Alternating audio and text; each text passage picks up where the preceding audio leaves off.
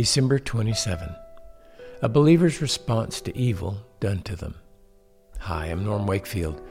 Thank you for joining me for today's Live to Love Scripture encouragement from Romans 12:17.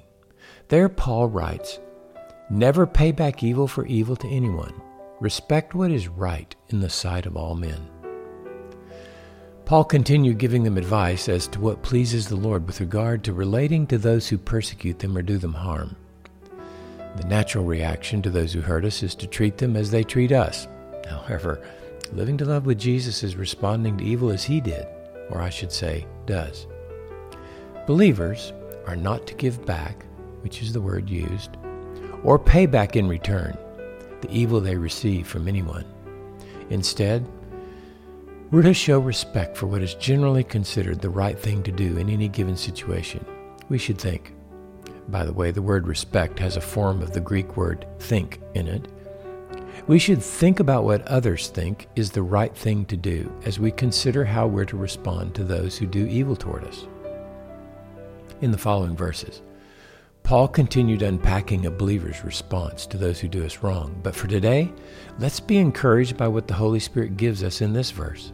It may be, if God so wills, that we may be mistreated or receive evil from someone.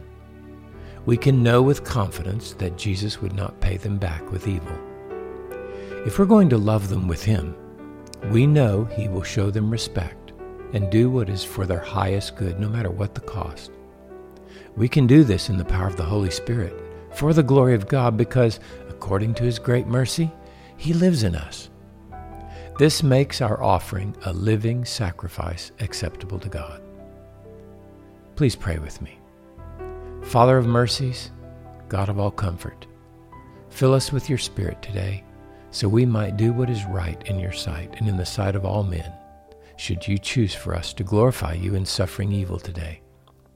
By your mercies, we offer ourselves to you as sacrifices of worship for your glory. Amen.